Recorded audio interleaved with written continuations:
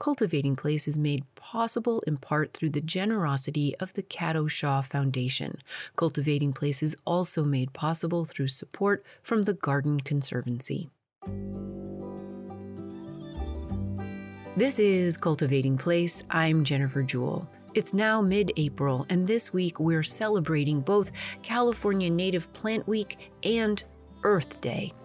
Wildflowers are blooming and being admired across the country. This week, in honor of Earth Day 2023 and all of the fierce and tender hopes we have for it, we're back in conversation with Ireland's Mary Reynolds, self-described as an ex-garden designer, actively reimagining and rebuilding relationship with nature through her most recent founding of a movement known as We Are the ARK, in which we transform our gardens and gardening into acts of restorative kindness, welcoming and supporting all manner of life. Some of you may remember our previous conversation with Mary in 2019 after her last garden book, The Garden Awakening, was published. And just as she was founding We Are the ARK, Mary's dedication and persistence around the importance of each of us stewarding the land we can is a bright spot in our world. I'm so pleased to be speaking with you once again, Mary. Welcome back to Cultivating Place. Thank you, Jennifer. It's lovely to be here again.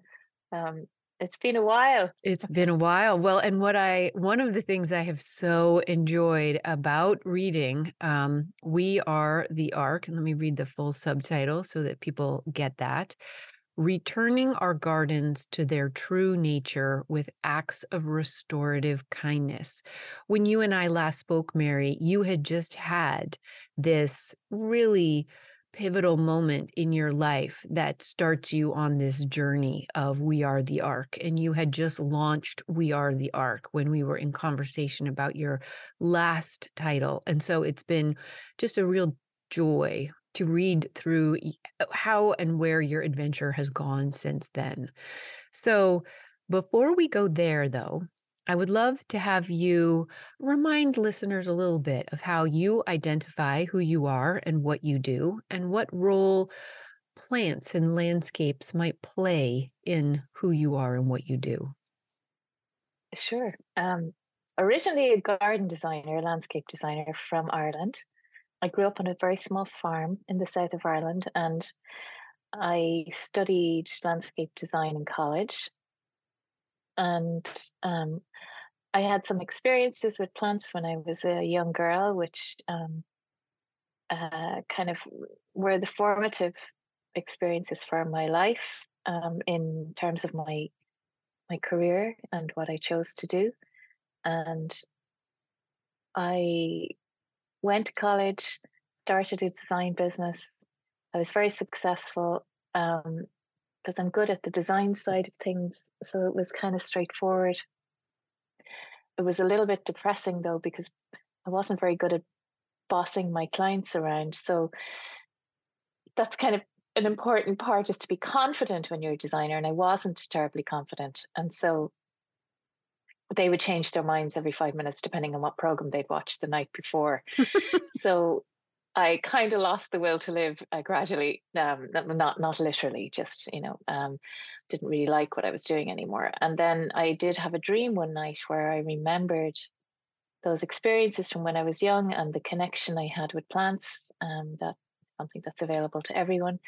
And I brought my ideas to the Chelsea Flower Show, which is a garden show in London where fashions are often made. And at that time, I thought it would be a good idea to try and kind of, I guess, manipulate the fashions to become more wild. And it definitely did that. And then I ended up working all over the world, living the dream as such, as a designer. And then somebody made a movie about my life, or part of my life, called Dare to Be Wild, which is kind of like a romantic comedy, or not comedy, a romantic drama. And that was made in about 2015. And I decided to write the real story of that movie, but I didn't really enjoy writing it because spoken to the screenwriter so much about it. I was kind of bored. So I started writing about my work, and very quickly I wrote my way out of a job. And what I did was I had to figure out how to work with gardens. I wasn't dictating what the land was going to become, and I was trying to work in kind of a co-creation with nature and figure it out. And the Garden Awakening was a big step along that journey. And it was kind of the book that I always wanted myself, and nobody had written it, so I wrote it. And it was kind of a blend of old ways of working with land and magic and intention and, um, permaculture ideas like forest gardening and how to manage, you know, living with your little piece of land in ways that were not quite as an imposition of our own creative ideas upon the earth. So that was that. And then that went well. And a few years later, I spoke to you about this, but I'll just remind your listeners. I was sitting at my desk designing, um, and I looked out the window, and it was a winter's morning, and the kids had gone to school, and a fox ran across the front of my lawn towards this kind of wild area to the left. And just chasing him were two hares, which was very unusual in itself. And then I kept watching, and I saw a little hedgehog who should have been asleep, and they're generally nocturnal. And he was also going in the same direction. And so it was a bit, it reminded me of Noah's Ark, like stories from when I was a kid. So I went outside, and I followed the direction they were coming from. And there was a little field. I lived At that point, I lived in a very, not too far away from where I built my house, but it was a rented place. And there was this beautiful thicket of a field at the end of my laneway across the little small country road. And I always loved that field because it was impenetrable to humans. It was just really thick, full of gorse and bracken and blackthorn and hawthorn and all native plants to Ireland, but there was no way in, and it always felt really kind of magical. And somebody had got planning permission to build a house at the top of the field, and they had done what everybody does. They'd gone in with a big machine and they'd cleared it out to make a garden without any thought for all the creatures, our shared kin that called it home. And I stood there and I was really horrified because it was something I had done myself on so many occasions. And I realized that I had a long way to go.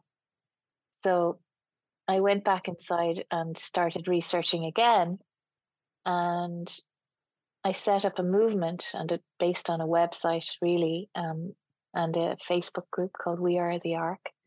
And I called it We Are the ARK because I didn't want it to be an organization other than I didn't want to own it. I wanted to become a movement that spread around the world, and which it has done, and it's a growing movement. So the year is about 2019 when this takes place, and you have this Yeah. epiphany, and you are, I think it's fair to say, a little bit devastated at this epiphany of your not just complicit, but active role in harming the lives of the world around us. Is that a fair Yes. statement? Yeah. And Yeah. when we last spoke in 2019, you had started ARK. Remind people what ARK stands for, because it's a multi-layer play on words, but talk about both of those. Okay. Well, the ARK, it does create a vision or an image in one's mind of that story, from religions where all the creatures are on board in this sea. But I didn't want people to think it was a religious thing. So I called it acts of restorative kindness to the earth, because I certainly don't want anyone to feel excluded, and or included. It's sorry, that doesn't make sense. I just wanted it to be inclusive of everyone, Right, right. So I was in the beginning, I had just called it We Are the ARK, but people were nervous about it because they thought it was some kind of affiliated religious organization, and I was like, no, not at all. So I had to change it so that people didn't feel that. And as soon as I I put on the acts of restorative kindness, it kind of it blew up, you know? Right. And of course, the concept of ark, the word ark, predates by a lot the story of Noah's Ark as told in the Christian Bible. So, Yeah. we'll take the word back from that one very important cultural mythology, story, history, however you want to see it. But the word predates that story Yeah. and the concept of it as Hmm. a vessel, a chalice, if you will, for protecting and holding something else. Hmm. That's exactly what it is. That's lovely. Actually, didn't know that. That's wonderful. Well, and so the idea of this acts of restorative kindness, you then have this, big push of energy and you start this website and it's a movement. And it has become, I mean, in this book, We Are the Ark, you outline, as of printing, the most recent numbers, which are there are thousands of people who have signed up to commit their heads, their hearts, their hands, their land, whatever that might be, to this idea of protecting and caring for and including all manner of life in their cultivating of their places, let's say. Mm.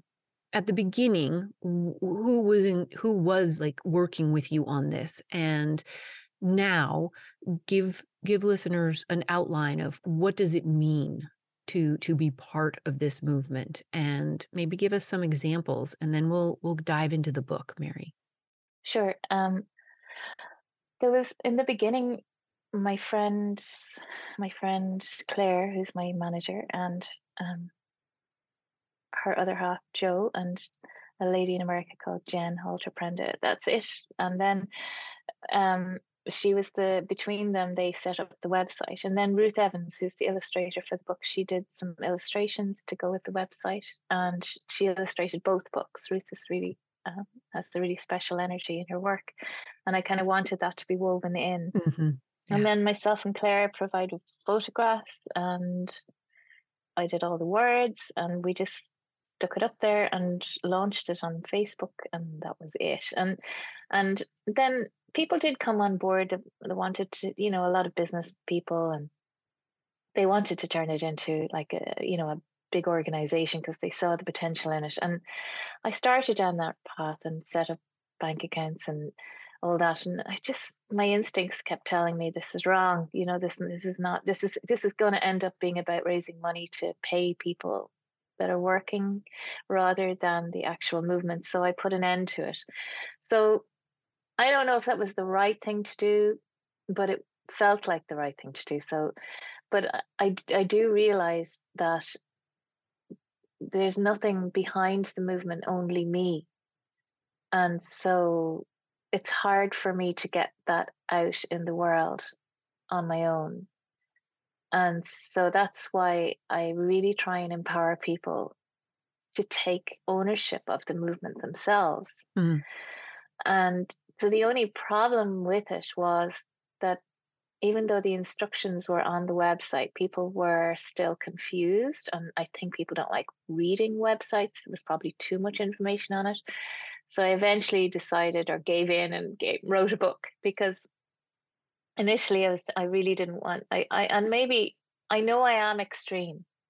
I am extreme, and I know that that's probably important. But I might be biting off my nose to spite my face kind of thing, in that I don't want to be selling anything. I mean, people are always asking me to sell We Are the Ark signs for their gardens, and I could get into that and make a business out of it or whatever, but I really want this to be something that people see as a gift and not as something, another way that somebody else makes money. Do you know what I mean? I do. I I do. really wanted it to be Yeah. really belong to everyone. And so they have to make their own signs out of whatever they have. Yeah. Well, and I think it gets to like this dilemma, this complication that you are struggling even to articulate really is part I think, of the very concept of transcending preconceived connotations of what a garden means and preconceived connotations of what a movement is in a world that has us so boxed in capitalistic enterprise structures as the only metric by which we measure progress or success or accomplishment, that it is even hard to define. But I also know that many, many, many humans out there are working hard to redefine what it means to be engaged. And I feel like one of the things maybe that you are hitting up against is this idea of trying to move us either back into or forward into an idea of a fully collaborative barter economy versus one based on hard currency or dollar currency. I'm not sure, but I think it's an important struggle. Like, even not being able to articulate it, I think, is part of the progress you are asking all of us to carry. Yeah, I guess it is. It's also probably because I'm not terribly articulate. I beg But to differ. I beg to differ, Mary. I think you've got articulation down fine. Um, so okay, yeah, so you start this movement. You put up the website, the artistry. Let's just take a little side eddy over here to the artistry of your illustrator, because it is just sublimely evocative and immersive. yeah. Claire or Ruth is really special, and Claire Ledbetter is who's my who's my manager is also her manager, and she saw that Ruth had a particular energy in her work, which was the same kind of energy as the words that I write, if that Mm, makes sense. yeah. And so she put us together, and I mean, I mean, I don't know if people follow Ruth online or on any of those social media channels, but her work just gets better and better and better all the time, and it's really special. And yeah, and it kind of has an emotion in it, Yeah. and an understanding of ecology and Yeah. those relationships between creatures and humans, and just the spirit that runs through everything. She pulls it all together in these incredibly beautiful, almost childlike ways, and Yeah. not they're not it's not like her art is childlike. It's just the energy of that magic that we all knew Yeah. when we were children. Yeah. And I think that symbiotic pairing of the two of you was genius. And I Mm. think it also moves us into some of the structure of the book, actually, and the way it depicts lives and different lives and the importance. So let's move to the book and you deciding, okay, I'm going to put the book out there because that's one way to keep it going and expand it and allow even more people greater access to some specifics and more stories or models to share forward. Let's start first with the 3 rules of ecology. Let's start there, Mary, and then we'll move into what your instruction manual for We Are the ARK kind of entails. I was trying to find ways of explaining to people in the simplest ways of how ecology is kind of everything, really. And these ones were written by a guy called Paul Watson, who he started the Sea Shepherd Conservation Society, I think. And they were basically he's saying that if we don't work within these laws, that no creature can survive outside of them. And they're very simple, really. They're the law of diversity, the law of interdependence, and the law of finite resources. This is Cultivating Place. I'm Jennifer Jewell. In honor of Earth Day 2023, a global day of environmental education, celebration, and advocacy first celebrated on April 22nd, 1970. This week, we're in conversation with environmental advocate and self-described ex-garden designer Mary Reynolds, founder of We Are the ARK movement, based in Ireland. We'll be back for more from Mary, known as Wild Mary Mary, online after a quick break. Stay with us.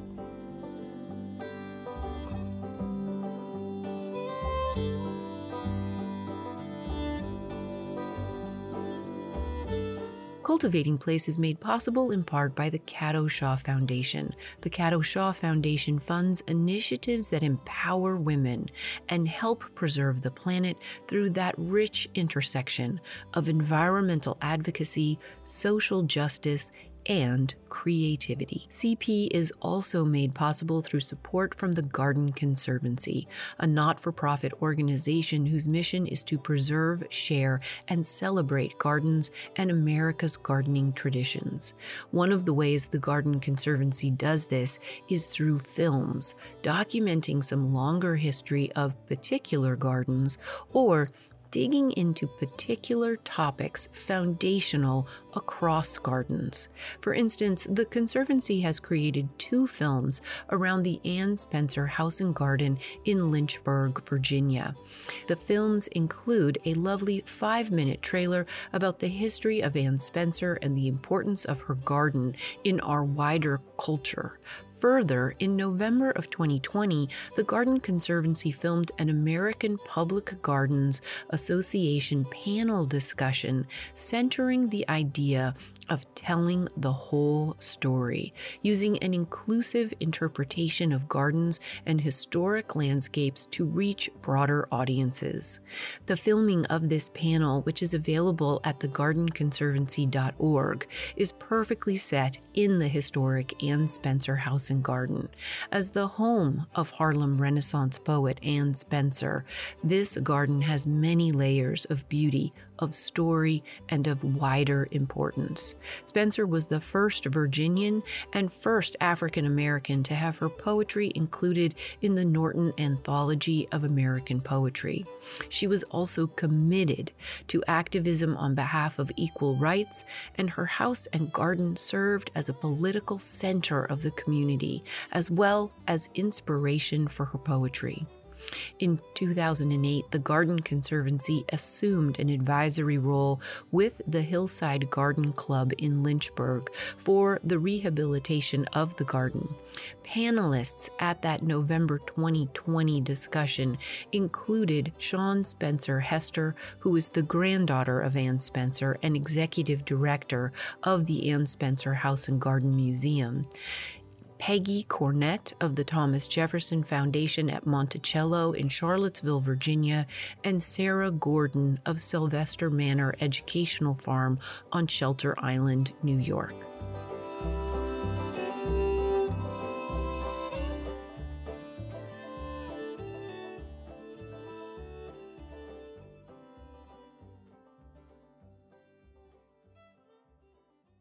This is Cultivating Place. I'm Jennifer Jewell. We're back now to our conversation with environmental gardening advocate Mary Reynolds of Ireland, founder of a rewilding garden movement known as We Are the ARK, which on Instagram can be found at Let's Build an ARK. Mary is describing more about these first 3 foundational laws of ecology as we come back to our conversation. The first one was the law of diversity, and that's about how the more diversity within the community of plants and creatures, the stronger the ecosystem is, the more resilient it is. The ideal would be to have the whole, tapestry of life present in the world, but it's not, and we have these broken spaces, these broken pieces of heart. I always think of them like, and the idea would be to kind of restore as many pieces of that as possible. Now, within the ARK system, because if you wanted to have like wolves and all the predators, you couldn't exactly do it in a suburban lot, but In the ARK, I asked people to step in and become all the missing creatures, say the apex and keystone species if they can. And that sounds quite complicated, but really what I mean is that they become the wolf, they become the deer, they become, the large grazing herbivores or whatever. And because they all play a really important role. And that sounds complicated, but what it means is that you have as many layers of ecosystem maturity as possible. So say you by becoming the large grazing Hmm. herbivores, you're mowing a path. That's the same thing. Or, becoming the deer is you're nibbling back the brambles so that they don't take over. And if there was like a creature that you had in your part of the world, over here there would be the wild boar that would root away at the ground and expose the earth. And it's very important for ground nesting insects, for exposing and giving a chance to annual native seeds, which they need that exposure to the light to be given a chance. And then they will be very important for certain larvae to have habitat and to have food. And so it's trying to create as many different layers as possible. So that's that one. And then it also means that as many different types of native plant as Right. possible, Right. and we I'm sure we'll talk a bit more about that later. And then the next one was the law of interdependence, and that's the same kind of thing, but it underlines that all the creatures that live within a community they're dependent on the health and presence of all the other native creatures in that system for their own survival, because they've all evolved alongside each other. So we call it the local food web, and they all have to be present Hmm. because they're all completely dependent upon each other. I mean, there's obvious examples of that. I mean, just the large blue butterfly over in the UK, it needs wild thyme to lay its eggs on. If it doesn't have wild thyme, it won't lay its eggs. Do you know about this particular species? You do? No, but I know the concept, and it is absolutely one of the the Xerces Society and Doug Tallamy here, a lot of Yeah, he's focus on amazing. this kind of trying to make visible these kinds of relationships so that people can then correlate, well, I love songbirds. Well, if you love songbirds, then you necessarily need to love caterpillars and moths, period. Yeah, That yeah, kind of idea. And then learning through, the work of Xerces Society, the Invertebrate Conservation Organization, or many others, who are the who are the lives that depend on each one of your plants, and or which one of your native plants is the host plant for these creatures, you know.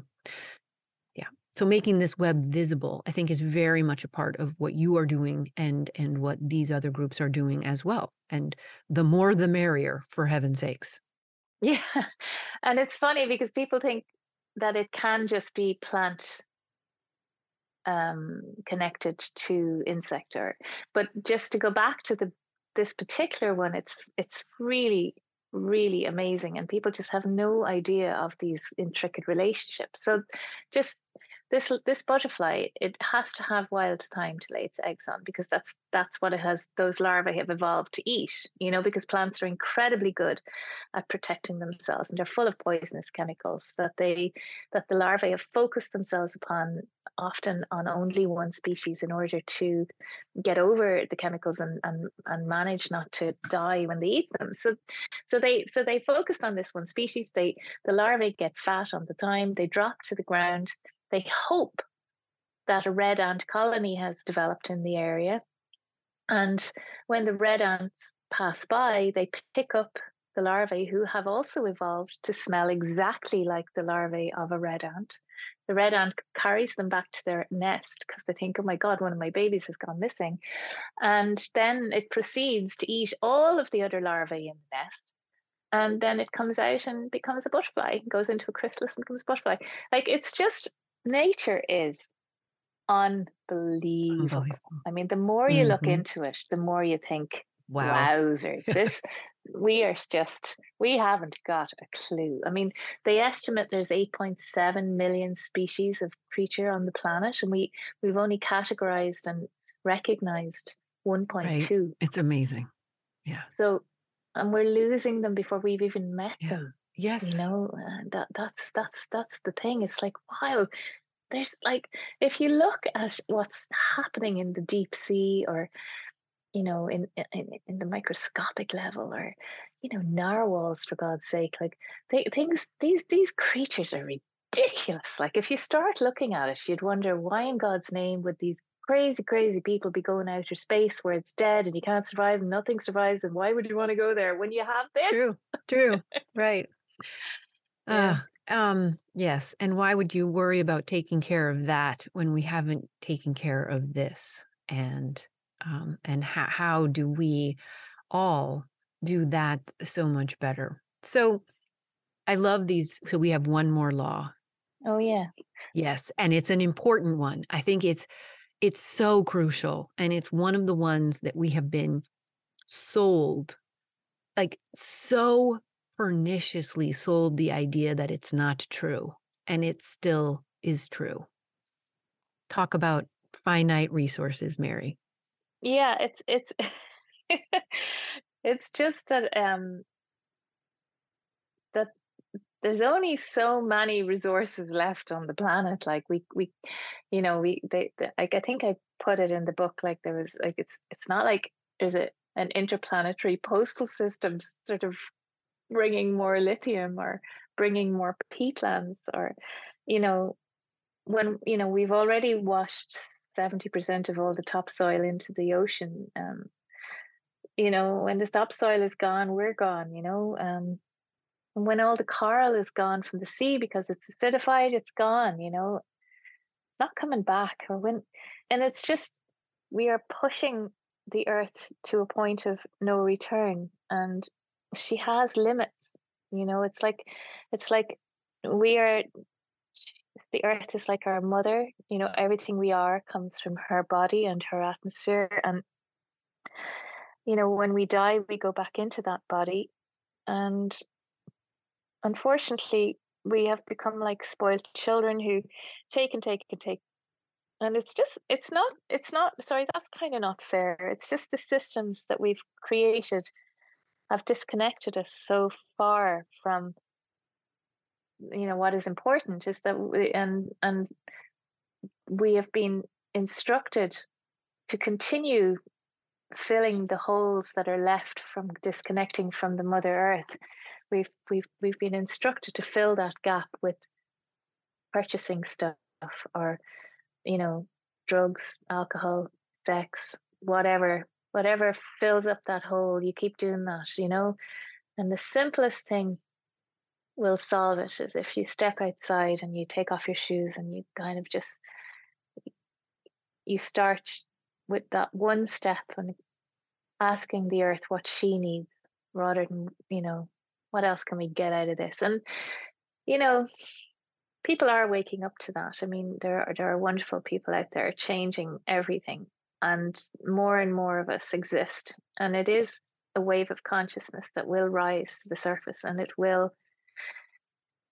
It's kind of like a race to the finish line,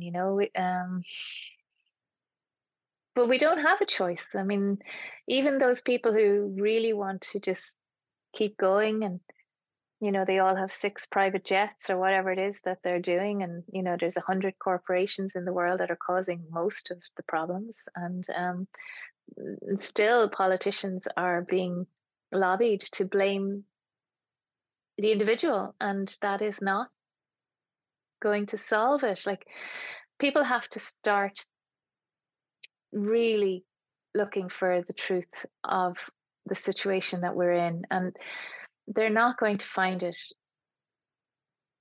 unless they really dig into it. And my understanding is that the mass media is not presenting the truth of the situation we are in, and people really need to look into what they can do as individuals, as communities, to change our future into a positive and beautiful one.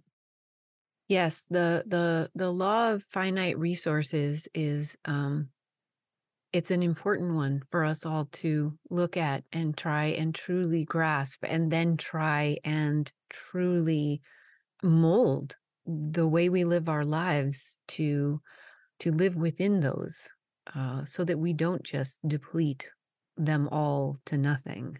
Um, There are solutions being offered to us, but they are not truthful solutions.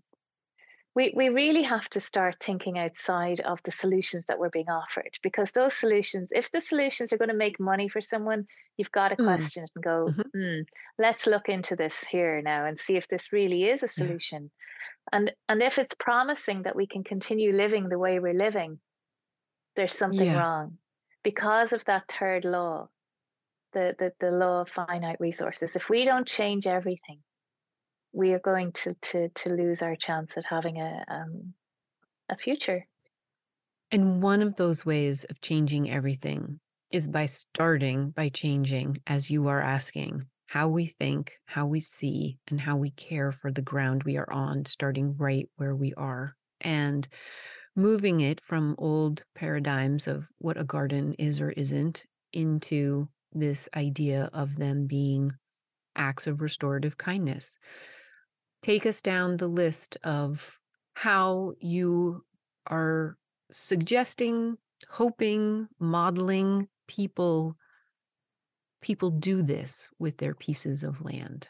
Starting, I think, with that very beautiful image of taking your shoes off, walking outside, and putting your feet on this incredible, generous planet and just trying to connect from there.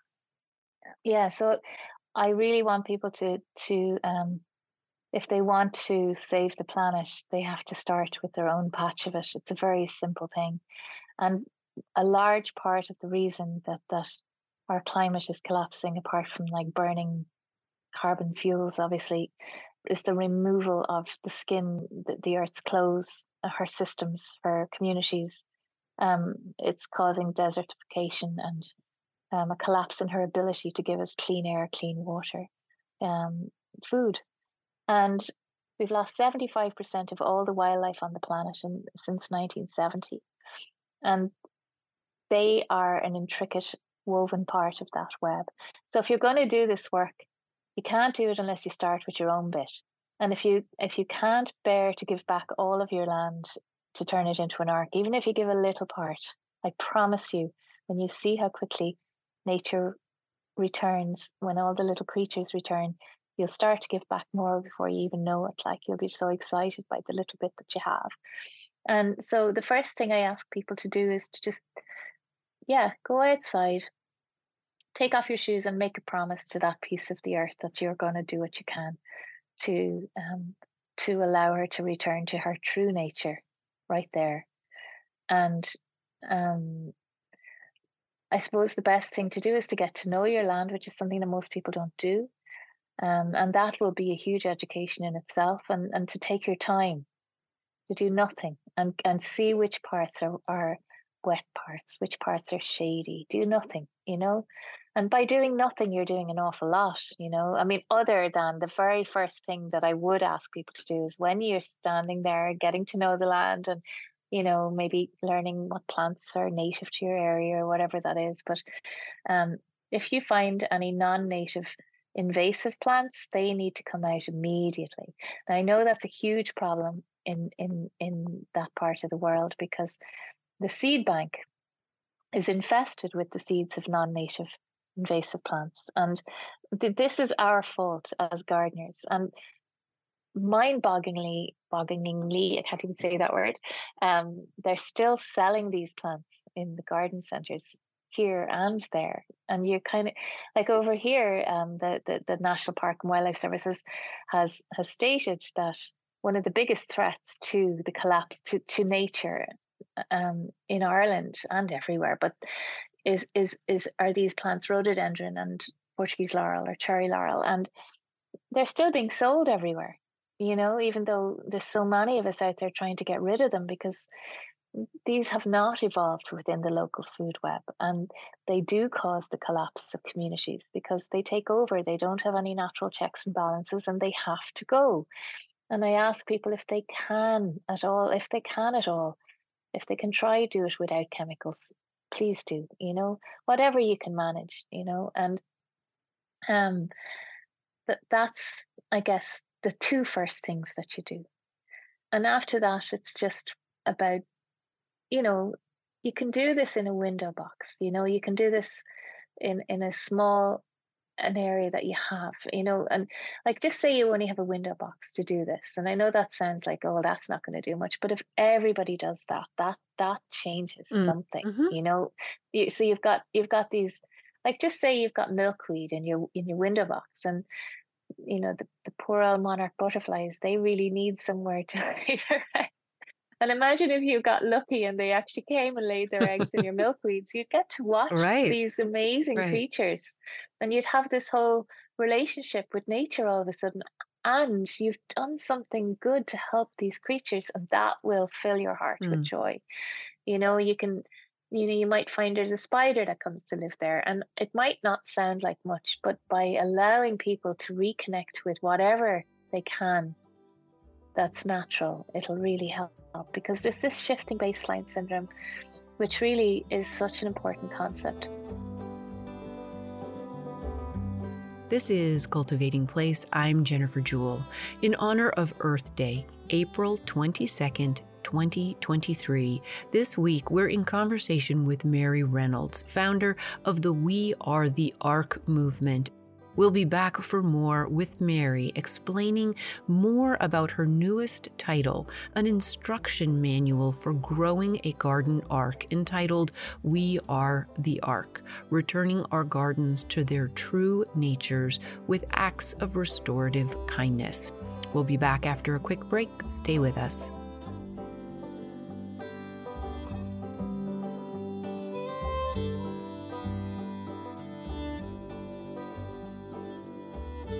In honor of Earth Day, and as a compliment to my conversation with Mary Reynolds, I wanted to share as well a poem from Anne Spencer, shared by her granddaughter Sean Spencer Hester in a Garden Conservancy published essay.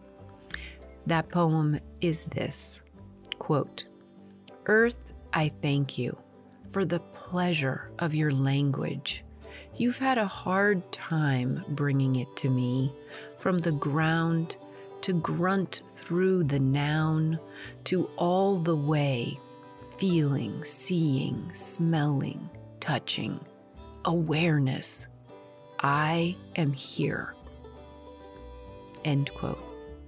It is the earth in whose company I think most of us feel the most alive, the most here.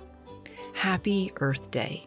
May it be every day in every one of our lives and gardens, decisions and actions.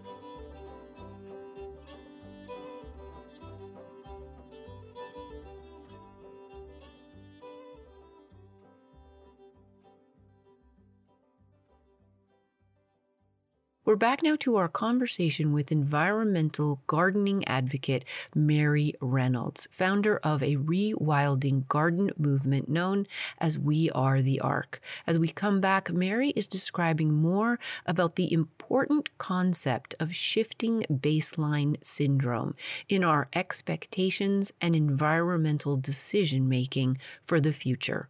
It's a very simple idea, and it's the idea that with every passing generation, the concept of what is natural changes. Like Right. in my dad's generation, the sun was blocked for a moment by the amount of migrating butterflies passing overhead, or by the birds migrating in their flocks overhead. Or the seas used to be hopping with life, like the waves used to be hopping with life, and the seas were crystal clear from the beds of oysters on the sea floor. And now everything is quiet, and if we see one butterfly, we think, oh, it's grand, because we don't know any better. We don't know any better. We have forgotten that what is natural is abundance, is pure abundance. And instead, we have this very, very weak version of an ailing mother who, you know, is on her last legs. And but the wonderful thing about it is that what you get to see if you build an ark is how quickly she recovers. Like it is Mhm. amazing. It's like it's like this never happened. Right. It's just like this never happened instantly. It's it's like a big Batman light goes out into the sky, and all these creatures turn up, even when there's nothing to turn up to. It's like they know that they have sanctuary here. And I built a house on this land, and I've only been here for just over a Mm. year, and it is amazing what has turned up here. You know, from basically an industrially farmed field, how it has like badgers and foxes. There's a family of buzzards living in the woods beside me, and owls at nighttime, and bats sweeping down over the pond, and like the amount of dragonflies and shrews, and oh my goodness, you sit there and it's the most entertaining thing you've ever seen in your life. The amount of movement, the amount of life, like it's just amazing. And if you put a drone up into the sky, it is phenomenal. It's industrial farmed dead zone land everywhere, every ditch cut down, every tree removed. And then there's my ark, and it is just unbelievably hopeful and important. And so, I'm lucky in that I have acres of land, but it doesn't matter. I mean, we have this wonderful group of art. We call ourselves archivists, and they're from all over the world. There's people with window boxes in Norway, or ranches in the States, or you know they're everywhere, and they all feel as hopeful as I do. And they also, it's the first time they've been given something to do which actually restores hope and empowers them, because changing your light bulbs isn't empowering. Um, all those things that we've been offered as solutions, they don't really empower you. They just kind of make you feel like you're doing something. But this is different. This actually turns people into these powerfully love-based warriors. So they're going out into their neighborhoods, and they're seeing all these ridiculous spaces which are just lost opportunities, which could be arcs. And people are putting up signs in public parks that are just unused there to make people feel like they're being looked after, and saying this could be an arc, Mhm. you know, it has changed so many people's lives. It's empowered them. It's given them, it had a ripple effect on their neighborhoods. There's just loads of people who realize we can't keep going with this crazy control of the skin of the earth, that we need to do something different. And yeah, so there's loads of people out there doing great work, and it is changing. And thing is, it doesn't mean that you're going to have a messy garden. Number one, if you put up a sign saying this is an arc, and people understand it immediately, if they have the website underneath, if they want to look into it a bit more.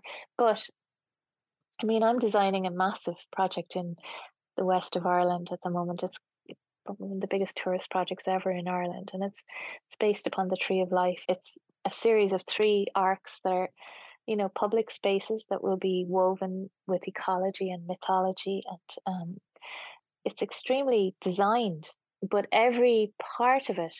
And I had to come up with a way of doing a public situation, because when you're having, thousands and thousands of people visiting a space every week, you're going to have to, it has to be practical and designed to a point where, the paths are safe, or it'll be able to take the wear and tear. And there's stories woven through it, and every element of it not only has to have a practical function, it has to have an ecological function, which is really challenging. And we're working with the idea of self-willed land, in that, the seeds come from the earth itself, from where we're working. Um, she decides what grows there, and then we come along and add to it. We add as many different native plants from within the local area where we source them as possible. And it's a completely new way of working, and it's terrifying.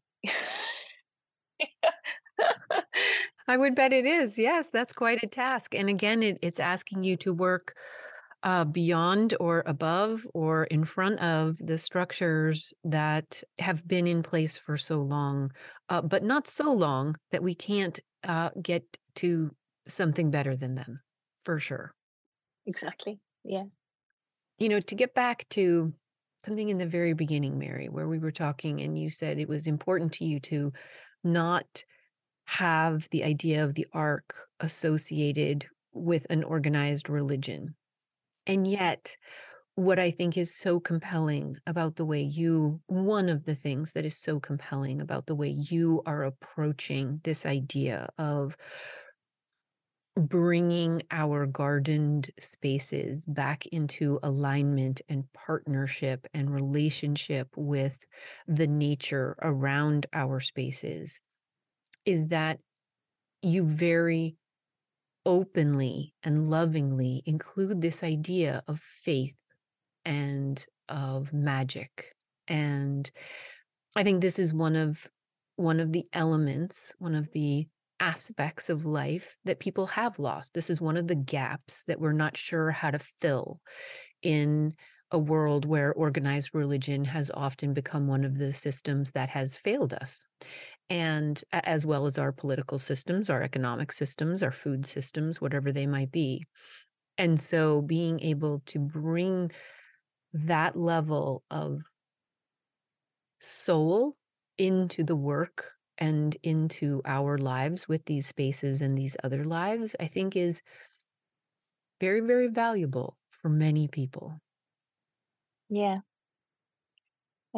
I think all that mystery Mm, that we've attributed to religion, it exists in the natural world. mm, And it's like a whole forgotten universe of knowledge and mystery that I feel that all the religions of the world are based upon, and yeah, it's as simple as that. and our lives are impoverished without it. Um, Yeah, so they are because we are simply reflections of the health of the earth, and mm, and the way that the earth is taking a nosedive in terms of her health, especially the last 10 years, it's just getting faster and faster, and that is pretty obvious in if you look around at your communities and your families and your friends, that their health, our health is taking a nosedive in a parallel universe with the with the earth beneath our feet, that we're just, and that was what our ancestors always told us in all the myths and all the old stories, is that we are simply reflections of her. And if we don't take care of this earth beneath our feet, then we will end up living in the wasteland. And that's where we are. But the wonderful thing is that even though we have driven her to this point, that she will be able to recover if we start now. mm, mhm. Let's move to one of the sections in the book called The Plants That Build an Ark. Talk to us about how you approached this. And, of course, it starts with native plants, plants that are native to your own area, as you've already stressed the importance of these plants having co evolved with their soils, with their hydrologies, with their insect and bird life. Talk about how you suggest people walk through choosing different layers and levels of these plants in their places. Okay, well, I think it's the reason that building an ark is different to building a garden is because it's a true co-creation with the much higher intelligence beneath our feet and all around us. It's about listening and learning what she wants and what she needs, as opposed to what we think is pretty, which is a big difference. Right. Um, And there's some and overlap, but the important yeah, thing is being able to look at it from both perspectives, right? well, I don't know if there's a perspective that would involve planting up a garden full of non-native plants and trying to call it an ARK. So I don't know if there's an overlap in that sense. And again, I do realize that I'm extreme, but somebody has to be, you Yeah. know? What I mean by that is not that you should plant pretty non-natives. My point is that many of our natives, and I happen to be speaking from one of the great biodiversity hotspots on the planet, so many of our natives are drop dead beautiful. Yeah, they are. That's the They overlap. are. Yeah. Yeah, They are. That's a good point. And then some of them aren't at all. right. And some of them have these incredibly kind of negative connotations. Like I was walking through my ARK the other day with one of my neighbors, and you could just see she was horrified. Like Yeah, and she kept saying, "But you've got thistles and rushes, like rushes. They're horrible." And I said, "Don't say that. They'll be upset, number one. And no, they're not horrible, they're and not they're really horrible. important. There's so many little shrews living in those clumps, you know, and yeah, and there's a reason for all of these things. And I suppose, that plants have families and communities the way we do, and they communicate through their relationships with the microorganisms in the ground, um, and they pass chemicals called phytochemicals through the air to communicate from above. They feed their elders when the elders are dying.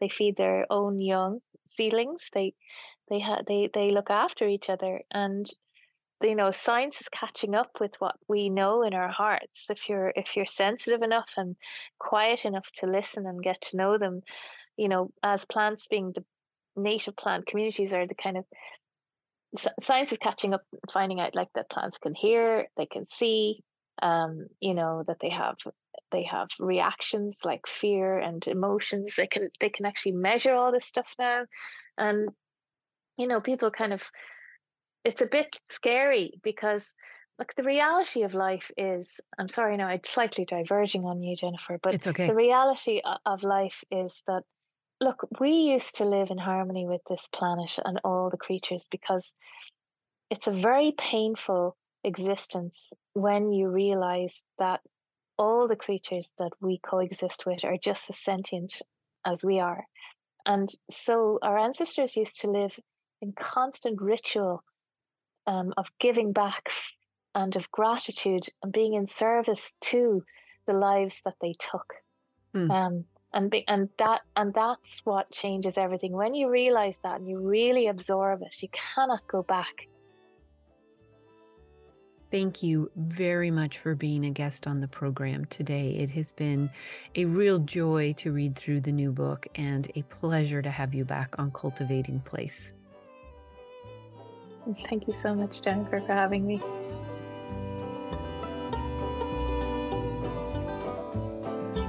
Mary Reynolds is a voice of passion and garden reason, coming to us from her home in Ireland. A self-described ex-garden designer, she's the author of several books, most recently an instruction manual for the movement she founded in 2019, advocating for us all to grow and tend garden ARKs.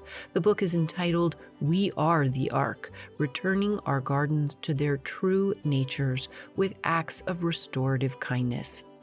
Cultivating Place is a co-production of North State Public Radio, a service of CAP Radio, licensed to Chico State Enterprises. Cultivating Place is made possible in part by listeners just like you through the support button at the top right-hand corner of every page at cultivatingplace.com. Cultivating Place is also made possible through the generosity of the Caddo Shaw Foundation and the Garden Conservancy. The CP team includes producer and engineer Matt Fiddler, with weekly tech and web support from Angel Haracha. We're based on the traditional and present homelands of the Mechoopda Indian tribe of the Chico Rancheria. Original theme music is by Ma Muse, accompanied by Joe Craven and Sam Bevan. Cultivating Place is distributed nationally by PRX, Public Radio Exchange. Until next week, enjoy the cultivation of your place here on Earth. I'm Jennifer Jewell.